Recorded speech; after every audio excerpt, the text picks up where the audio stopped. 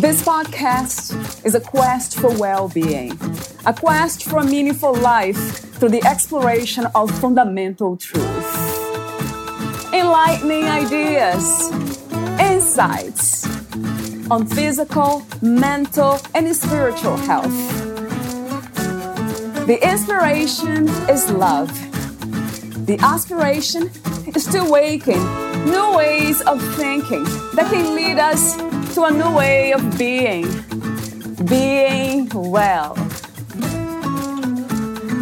Welcome to Body, Mind, and Soul Healing Conversations.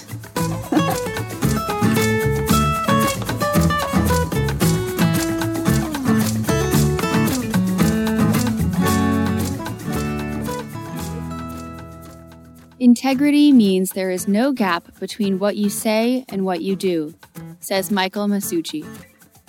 Valeria Tellez interviews Michael, the author of Elite Journey books, An Elite Journey, A Young Man's Leadership Story, and Elite Journey 2, The First Task of Leadership.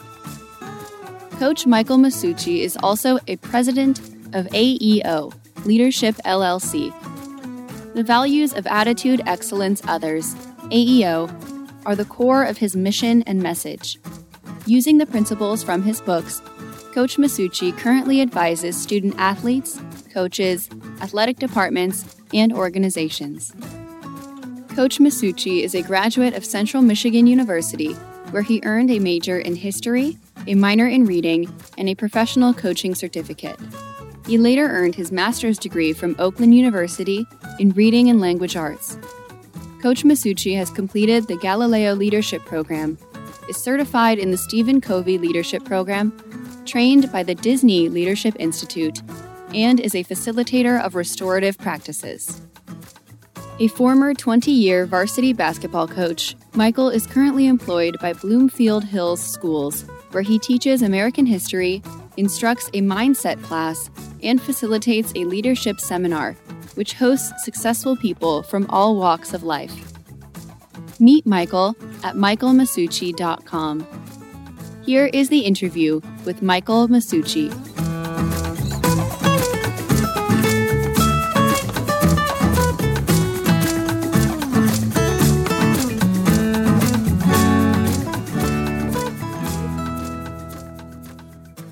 In your own words, who is Michael Masucci?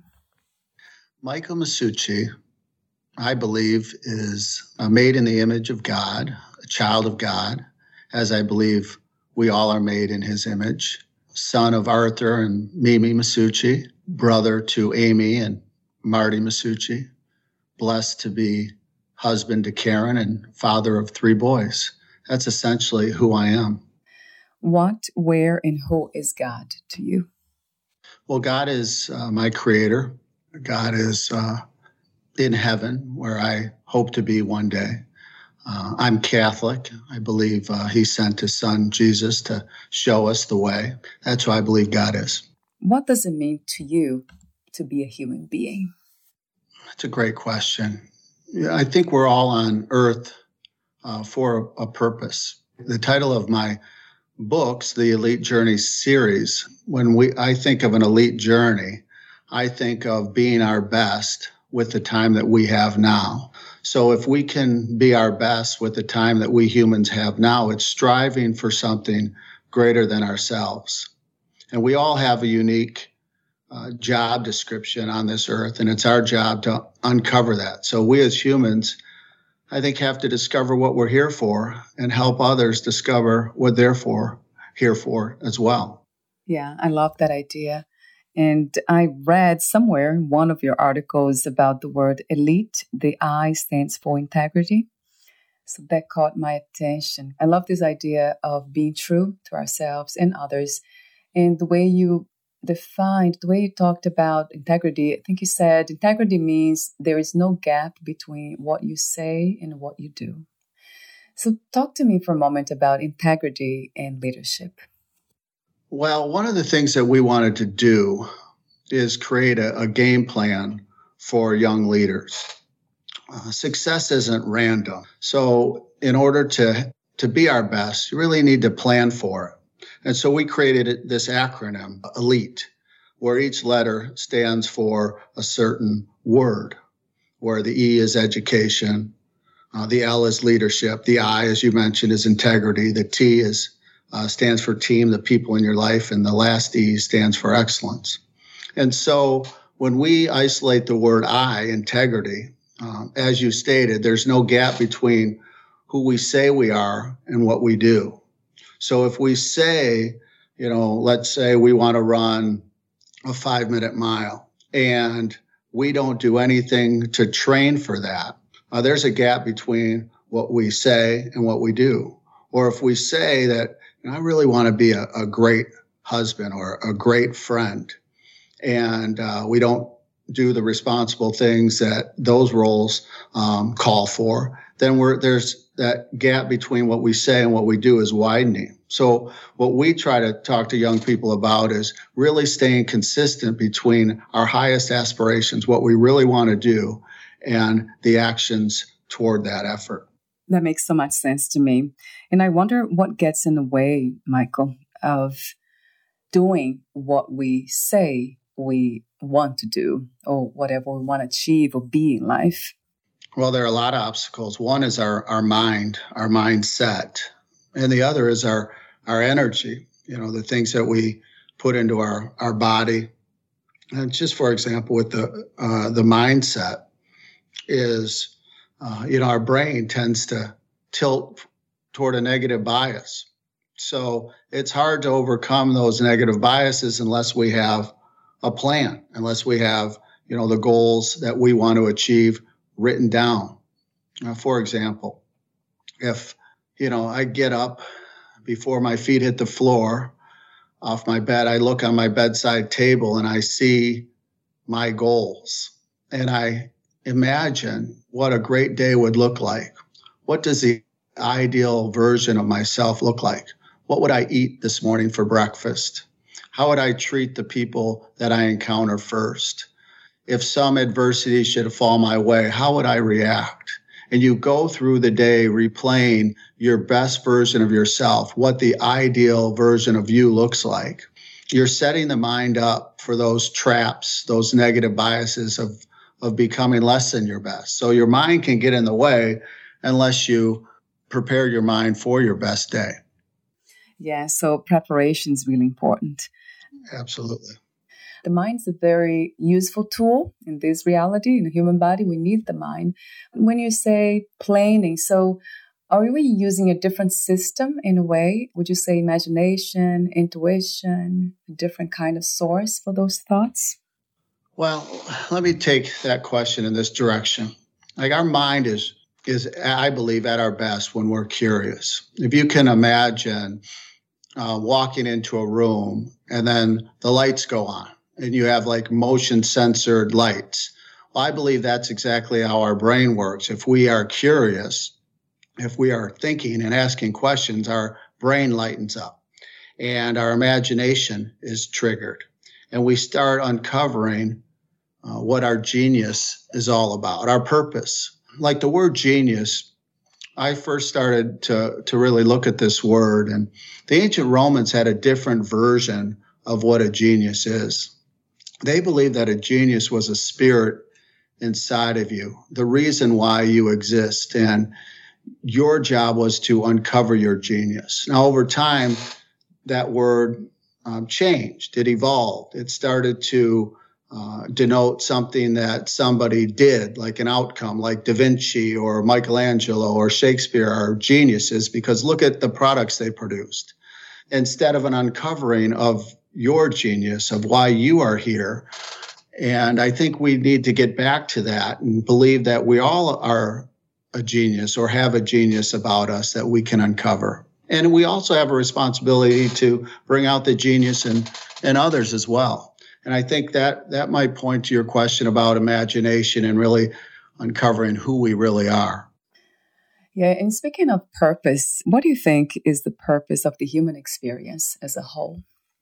I think it's a homecoming, a divine homecoming. Hopefully, as we journey, as we are on our elite journey, we're able to bring heaven to earth a little bit, some glimpses. In the Celtic history, they believed in these thin places where heaven is unveiled, and you can kind of see a little bit of heaven, and that's when we're at our best self. And so it's uncovering what we're here for and trying to make this place the best place we can possibly make it before we meet our maker, so to speak. What is your unique purpose? So let's say, what is your genius? And how do we know when we have uncovered or discovered our unique purpose? Well, that's a tough question, Valeria. And it's a question I thought about a lot.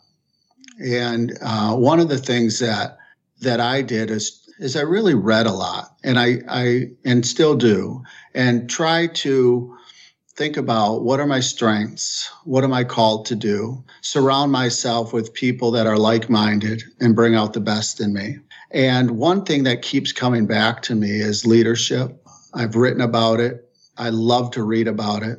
I love talking to my friends and sons and wife about it.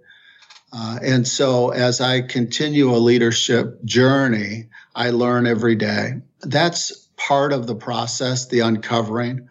Of course, one of the things that I want to always be cautious of is to remain curious, because, one event leads to another. I'd never thought that I would have written 2 books on leadership when I was 21 years old. I was a basketball coach and loved basketball, and, thought that would be something I would do for, until I retired. And so your journey keeps evolving based on these clues that your friends, that the world, that God gives you, that you keep uncovering. Right. So it changes. It also can change, right, Michael, our purpose. I believe that. I believe that, there's an old saying, if you're the same person at 50 that you are at 20, then you've wasted 30 years, So, yeah. So you want to be open to what God's calling you. You want to be open to growing and to learning and to being curious. Why did you choose to become a basketball coach? I just, since I was little, I loved the game. I remember my parents taking me to basketball games when I was young. And, I certainly played when I was younger, but when I'd go to games, I'd find myself watching the coaches and their command of the huddle and the way they were directing the game and their energy. And, I just kind of envisioned that and just dreamed of that and continued that process, and was really blessed to meet some incredible mentors in my life that developed that natural interest and helped me make good decisions. And, sure enough, I was a high school coach at a real young age and at a good program, and just enjoyed those years that I had with young men playing a game we love and trying to not only play the game, but learn lessons through the game to make us better in life, too. So it's interesting how what we learn or teach in games can be also applied to life itself. I love that idea of everything we do in life, it's connected. I think sometimes it's hard to know when you're going through it, but when you have the luxury of looking backwards, you can see all the connections that you've made, the synchronicities that you may have been unaware of that have made you the person that you are at this moment, and then to look back with gratitude. And I think that we're all at our best when we can have gratitude in advance, thanking God for the things that are going to happen to help us become the person that we're called to be. Let me ask you a question about the difference between a coach, a teacher, a mentor, guide, and even a leader. Are they all different or somehow connected? Well, I think that they're all connected, and they are different in the fact that they have different titles. You can be a coach without being a leader. You can be a teacher without being a leader. Essentially, leadership is a choice. It's a choice you make that distinguishes you from others, that you are more than your position, that your job, let's say, let's go to basketball. If you're a basketball coach, you're dealing with plays, you're dealing with the X's and O's. If you're a leader, you're also dealing with the Jimmy and Joes, like the guys, and you're teaching lessons And if there's a tough loss in that game, it's not just about the loss. It's about what can we learn from, what can we grow from, and how can we be different the next game than we were today. And how can those lessons maybe transform into the classroom, into our living rooms, into our friendships, into the people that we want to become. So that's, I think, where leadership distinguishes between those other positions as a coach. With respect to a mentor, that is also a personal relationship that you seek to like-minded people, to maybe people in need. And there's nothing better than a great mentor. And I also believe in reverse mentoring, where you learn from younger people and you learn how they're doing things. And that goes back to what we were talking about earlier, always being open to life's lessons, whether it's from the young or the old or the people of the same generation. I think we can all have mentors in our life. And that's one of the things that I learned early was the mentors through the books that I've read, through the stories that I was reading as a young age. The mentors don't necessarily have to be the people in your immediate life. I read one, I think it was from a Jim Rohn leadership book, who he wrote, "You'll be the average of the 5 closest friends in your life."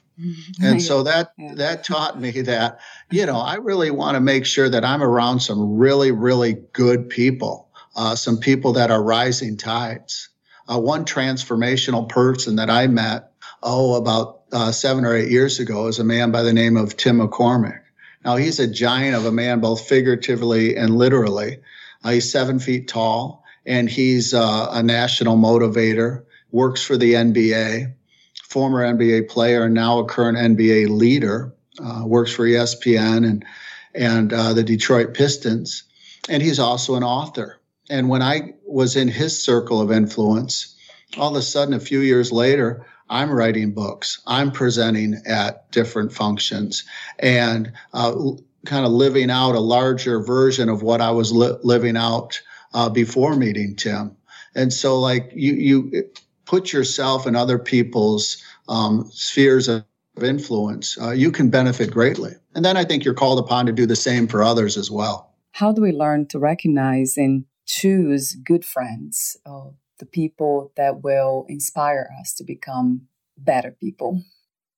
Well, the best place that I've ever read about friendship, if you'll believe it, comes from Aristotle, one of the in ancient Greece. He wrote a lot about a lot of things. A lot of it I can't understand. Some of it I can. The friendship piece I really was drawn to.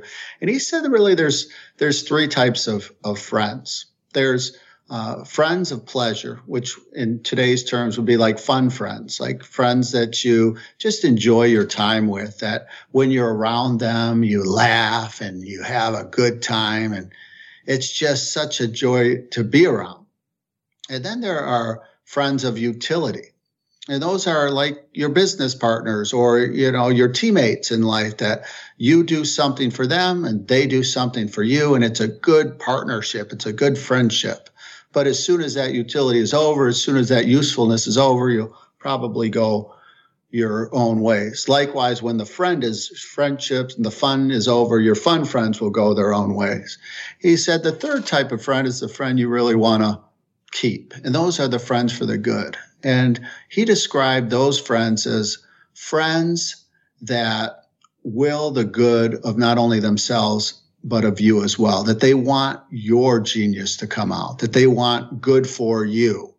And I think that's where you go to. And where do you find them?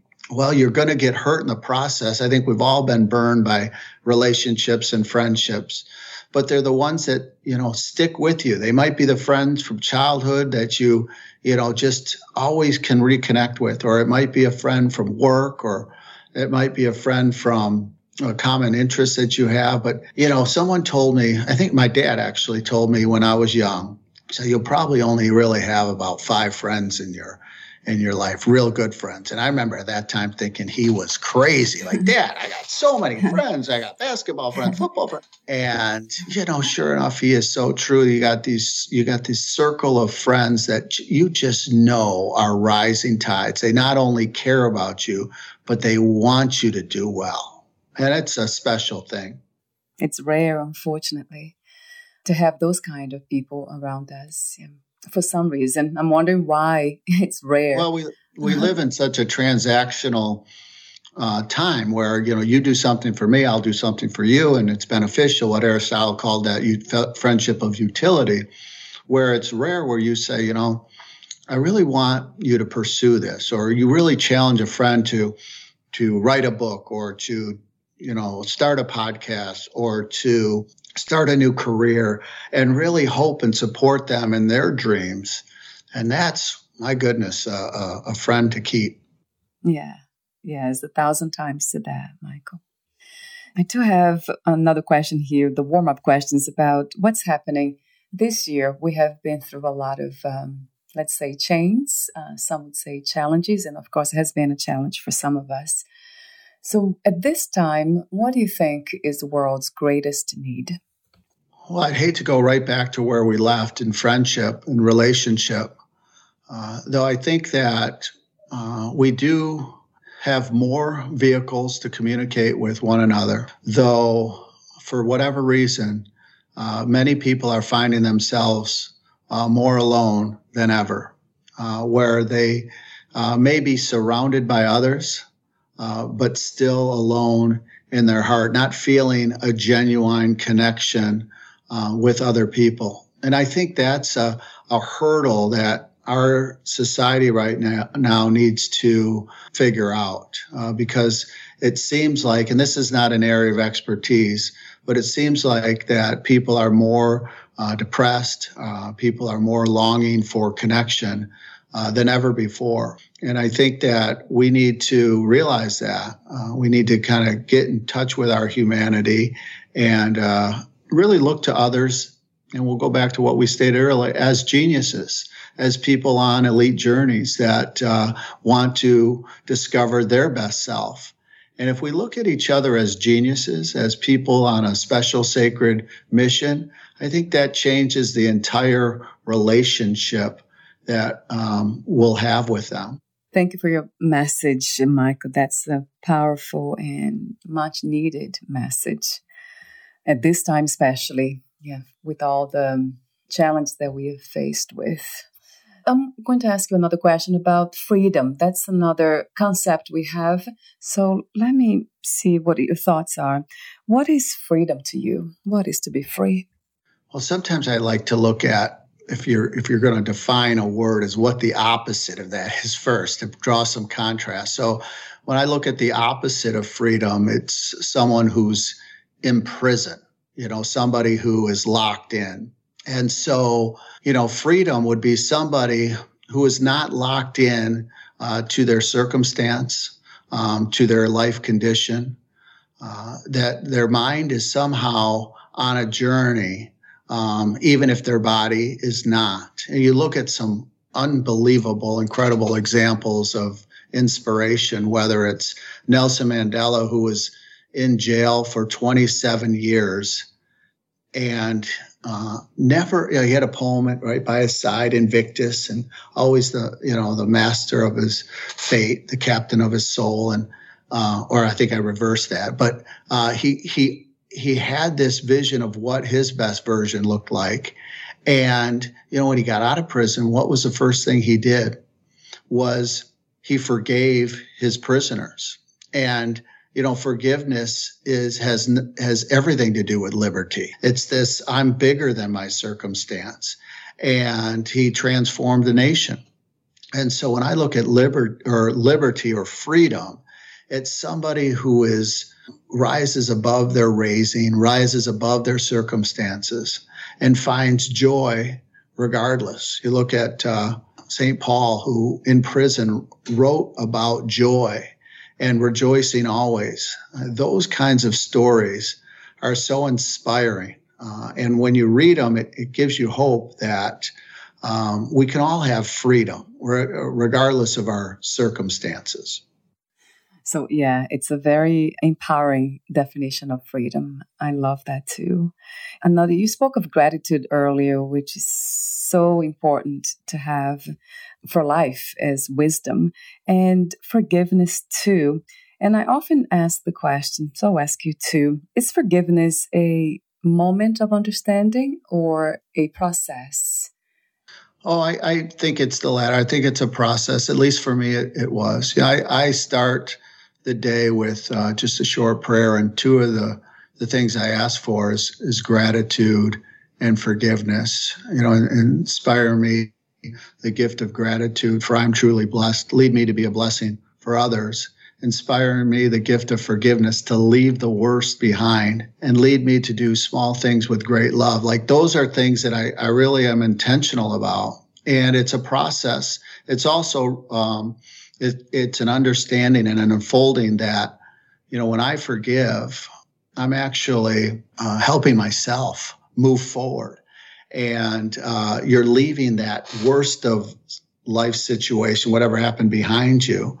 And it's not forgetting, but it's also knowing that looking back, that incident happened and it transformed you into who you are today. And chances are you wouldn't be the person you are today if that event didn't happen exactly like it did happen.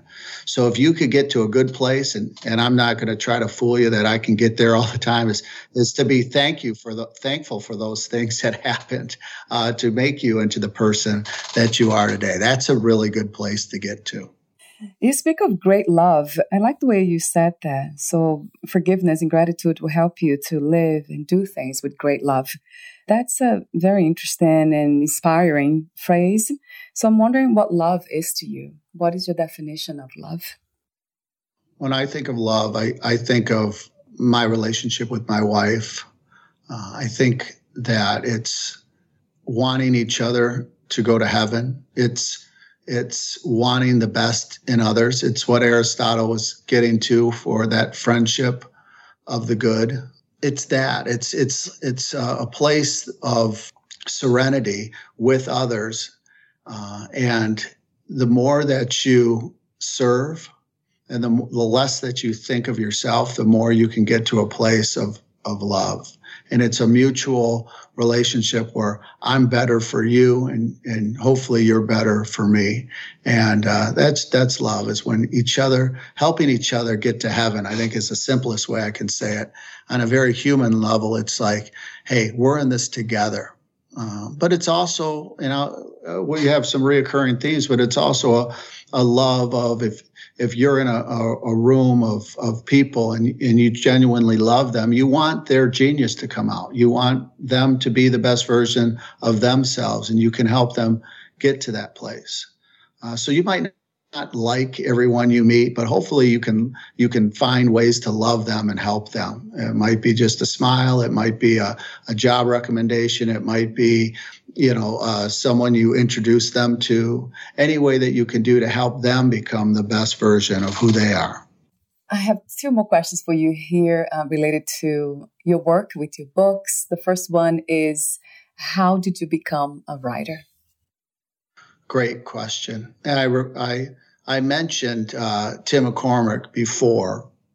I had never thought I would be a writer.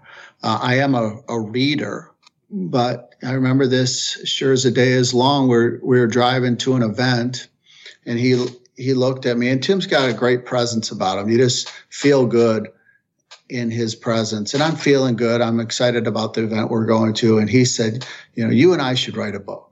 And I was like, what? He's like, yeah, we should write a book about, what we're doing with these athletes and everything else. And it really inspired me. And I just kind of digested it. And, knowing human nature, like humans' nature, they love a story. They love, characters. They like, a beginning, a middle, and an end. And they love a character to be dynamic, that they change from the beginning to the end. And so I didn't want to write a leadership manual like of nonfiction. So I started writing a story, and Valeria, it was like I was in a zone. Like I was, for whatever reason, I got up at 3 a.m. and I'm typing away, and then it's 8 a.m. I'm like, what just happened? And so, my first draft was finished, and, I took it to people that know about writing, and you got to get past, okay, Mike, this is fine, but it's not good enough. And then you're like, what do you mean it's not good enough? And then you got to go through the second and the third versions. And that's where the hard work was, at least for the first book for me, was the redrafting and the redrafting and the getting those comments like of challenging me. And it was from love. It was like, hey, you're better than this. And so I had to take that feedback and get better. And so that's how it all started for me, through being inspired, and then through feedback and mentors. And that's where it began and is continuing. Talk to me for a moment about the intention of these two Elite Journey books. One is called An Elite Journey, A Young Man's Leadership Story. And the other one is An Elite Journey 2, The First Task of Leadership. We mentioned a little bit about this earlier in the interview about trying to provide young people with a game plan.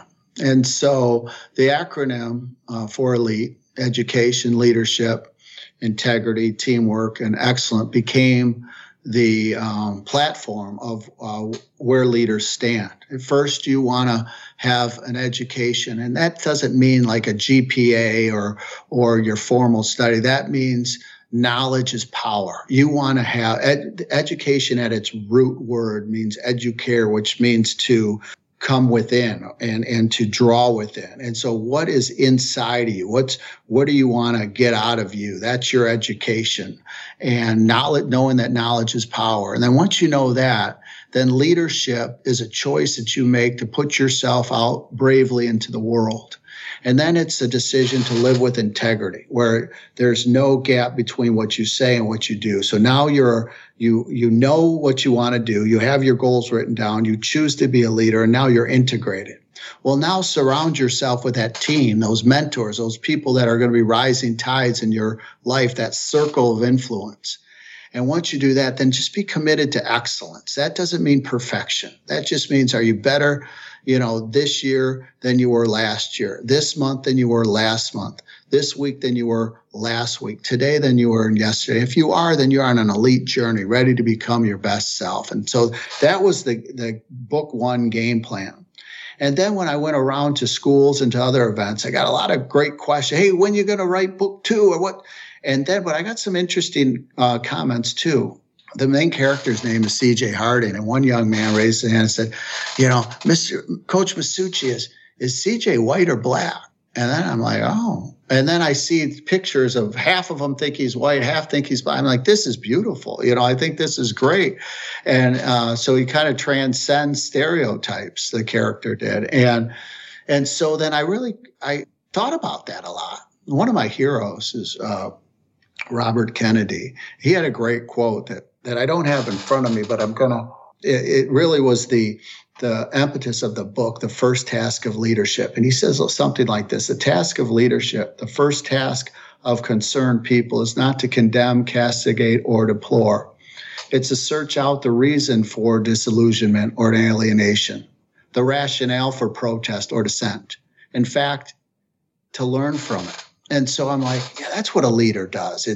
It's to learn from others and why they are acting the way they're acting. And so I took that quote and I took a lot of comments from students and feedback, and I put those together and had the main character take another journey about, well, the first one was becoming his best self. The second one was really finding out who he really is. If knowledge is power, knowledge about yourself is self-empowerment. It's becoming who you are meant to be. So that's kind of how the series played out. Very unintentional to begin with, but then as the synchronicity happened at different events, it unfolded the way it did.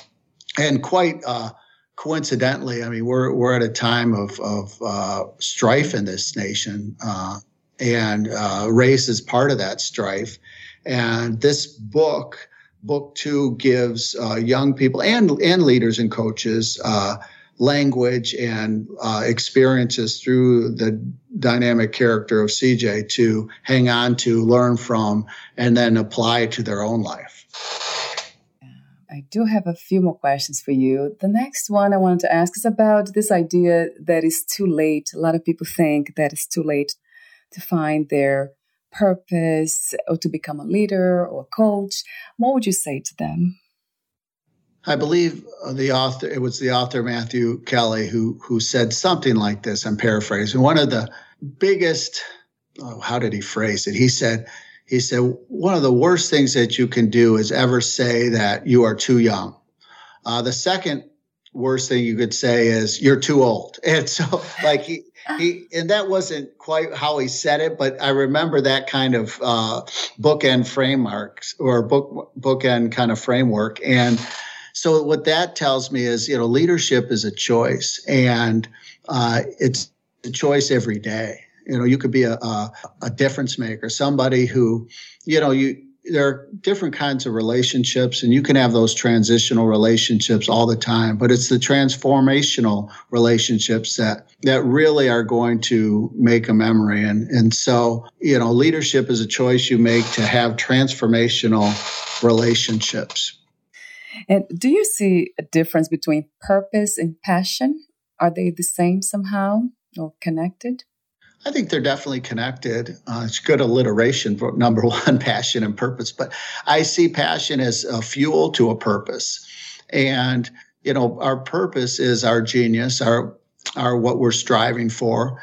And, that passion fuels that journey. And so it's important, it's that we continue to read and be curious and to be open and to be inspired, because passion can, dissipate. It's not like you just say, I want passion, I want passion, I want passion. It's something that you get inspired by, and it comes through, the different choices you make and the people that you encounter. Yeah. I love your message that you keep repeating over and over. It's so profound and true to me. Keep yourself open and curious in life. Yeah. One author I remember saying, be open to anything and attached to nothing. You don't want to be attached to some ideas that become outdated or some people that are not good for you. And you want to be open to things that you're inspired by and that speak your truth. So we're almost at the end. I do have a few more questions for you. Would you like to add anything or read a passage in one of your books? Sure. So I'm going to read from Elite Journey 1, and it's going to be in the prologue, and it's going to be just 3 paragraphs. And so just to set the stage, the prologue is 2 years in advance to when the story begins. So I take the reader on a journey to the future. So as the Knights broke the huddle, CJ was focused on his routine. His distraction control was unlike that of any other athlete. This was a state championship. Thousands of fans were on the edge of their seats, and the Cavalier student section was going crazy. CJ's mom and little sister were covering their eyes, unable to watch as he prepared to shoot another free throw. There was something special about CJ. He was different than the other kids. He had a certain swagger about him. He was cool without being arrogant. He had a sense of destiny about him. As CJ approached the foul line, he smiled to himself, knowing full well he was prepared for this moment. This shot was not just for his school, his family, his coach, or his teammates. This shot was also for the person most responsible for helping a young kid with a lot of potential transform into an elite athlete who was ready to seize the moment. I love the phrase, a sense of destiny in him. And that makes me think about confidence. Are they connected, Michael, somehow? Oh, I think so. Confidence can be very fleeting. And one of the things that I've read about confidence is the importance of self-talk. The idea that, our brain has a negativity bias. And We have all these thoughts, thousands and thousands of thoughts a day. It's important to harness those thoughts, to train our brain to become a great thinker.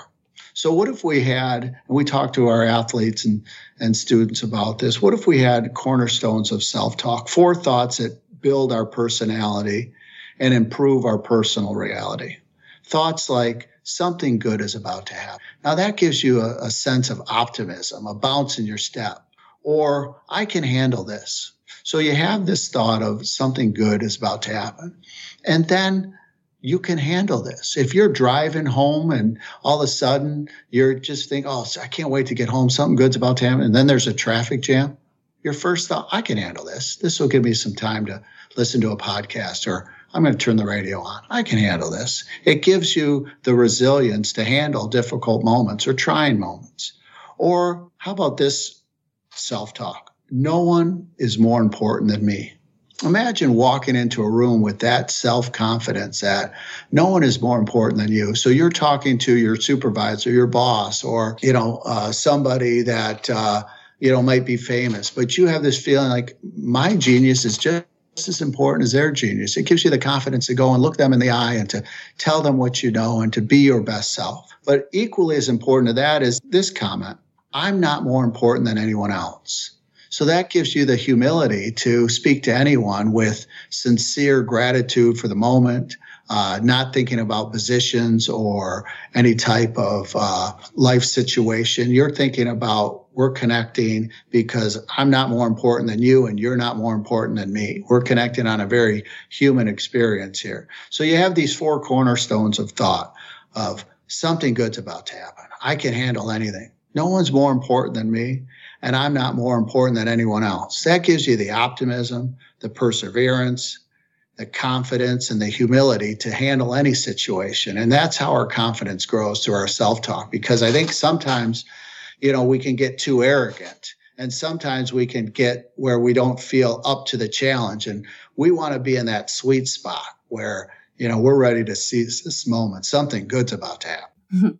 I love that. That makes me smile by thinking about it. So it's very inspirational. I love your wisdom. Thank you, Michael, for sharing it. I have to ask you this question here. If you were to have one word for true leadership, what would that word be? Teacher, mentor, bridge builder. Those would be words that come to mind. When I think of leader, I think of a bridge builder, someone that can take you to places you couldn't go on your own, or you didn't think you could go on your own. Yes. What is your idea of success these days? What is to be successful to you? I think it's being on a process of uncovering your genius, engaging on an elite journey. If you're engaged in, your education, you're choosing to be a leader, you're living an integrated life, you're surrounded by people who love you and care about you, and you do them, and you're committed to a path of excellence. I think independent of results, you're on a process of success. What was the hardest lesson to learn about yourself in life as of today? I think the hardest lesson for me, people are going to let you down. And that was, a hard thing for me. People that I cared about, people that I thought were my friends, they're going to, figuratively pull the rug out from under you. They're going to be mean. They're going to turn their backs on you. And that's going to hurt. And that's going to stay with you. But it can also, as we spoke about before, transform you. And I'm thankful for that now. I can't say that it came easy, but I'm really thankful for that. And I think it's also made me appreciate, the friends in my life that I have right now that have been with me through ups and downs, through good times and bad, and hold me accountable. Want the good for me. And I appreciate that even more. So I think that was one of the hardest lessons, Valeria, for me, was learning that, people are going to let you down. Yeah. I think Emerson talked about enduring the betrayal of false friends when he wrote about success. I have 2 more questions for you. If you knew you would die soon, meaning losing the body, would you make any change in your life or do anything differently? Well, there'd certainly be a sense of urgency in my actions. And I think there would be an exclamation point to my actions. And certainly would be calling more people and letting them know how important they are to me. In fact, now you've just motivated me to do that. So thank you for that question. That's an interesting question that I reflect every day because we never know when that will happen. And my last question is, what are 3 things about life you know for sure as of today? That it will end. That's what I know for sure. That people will let you down. I know that for sure. And that there's nothing better than people who love you and support you in becoming your best self. Those are 3 things that I believe I know. Thank you so much for your genuine presence, for sharing your profound wisdom, and thank you for your mission and your message. Where can we find more information about you, your books, products, services, and future projects? So I don't have a large footprint in the social media world, though I do have a website at michaelmasucci.com. I'm certain that if you just Googled my name, MASSUCCI, you'd be able to find me at my website or on Amazon as well. Wonderful. Thank you so much again, Michael, and we'll talk soon. Valerie, thank you, and congratulations on the work that you're doing. I really appreciated this conversation. Thank you. Bye for now. Bye.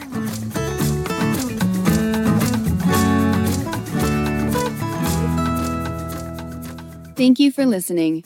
To learn more about Michael Masucci and his work, please visit michaelmasucci.com.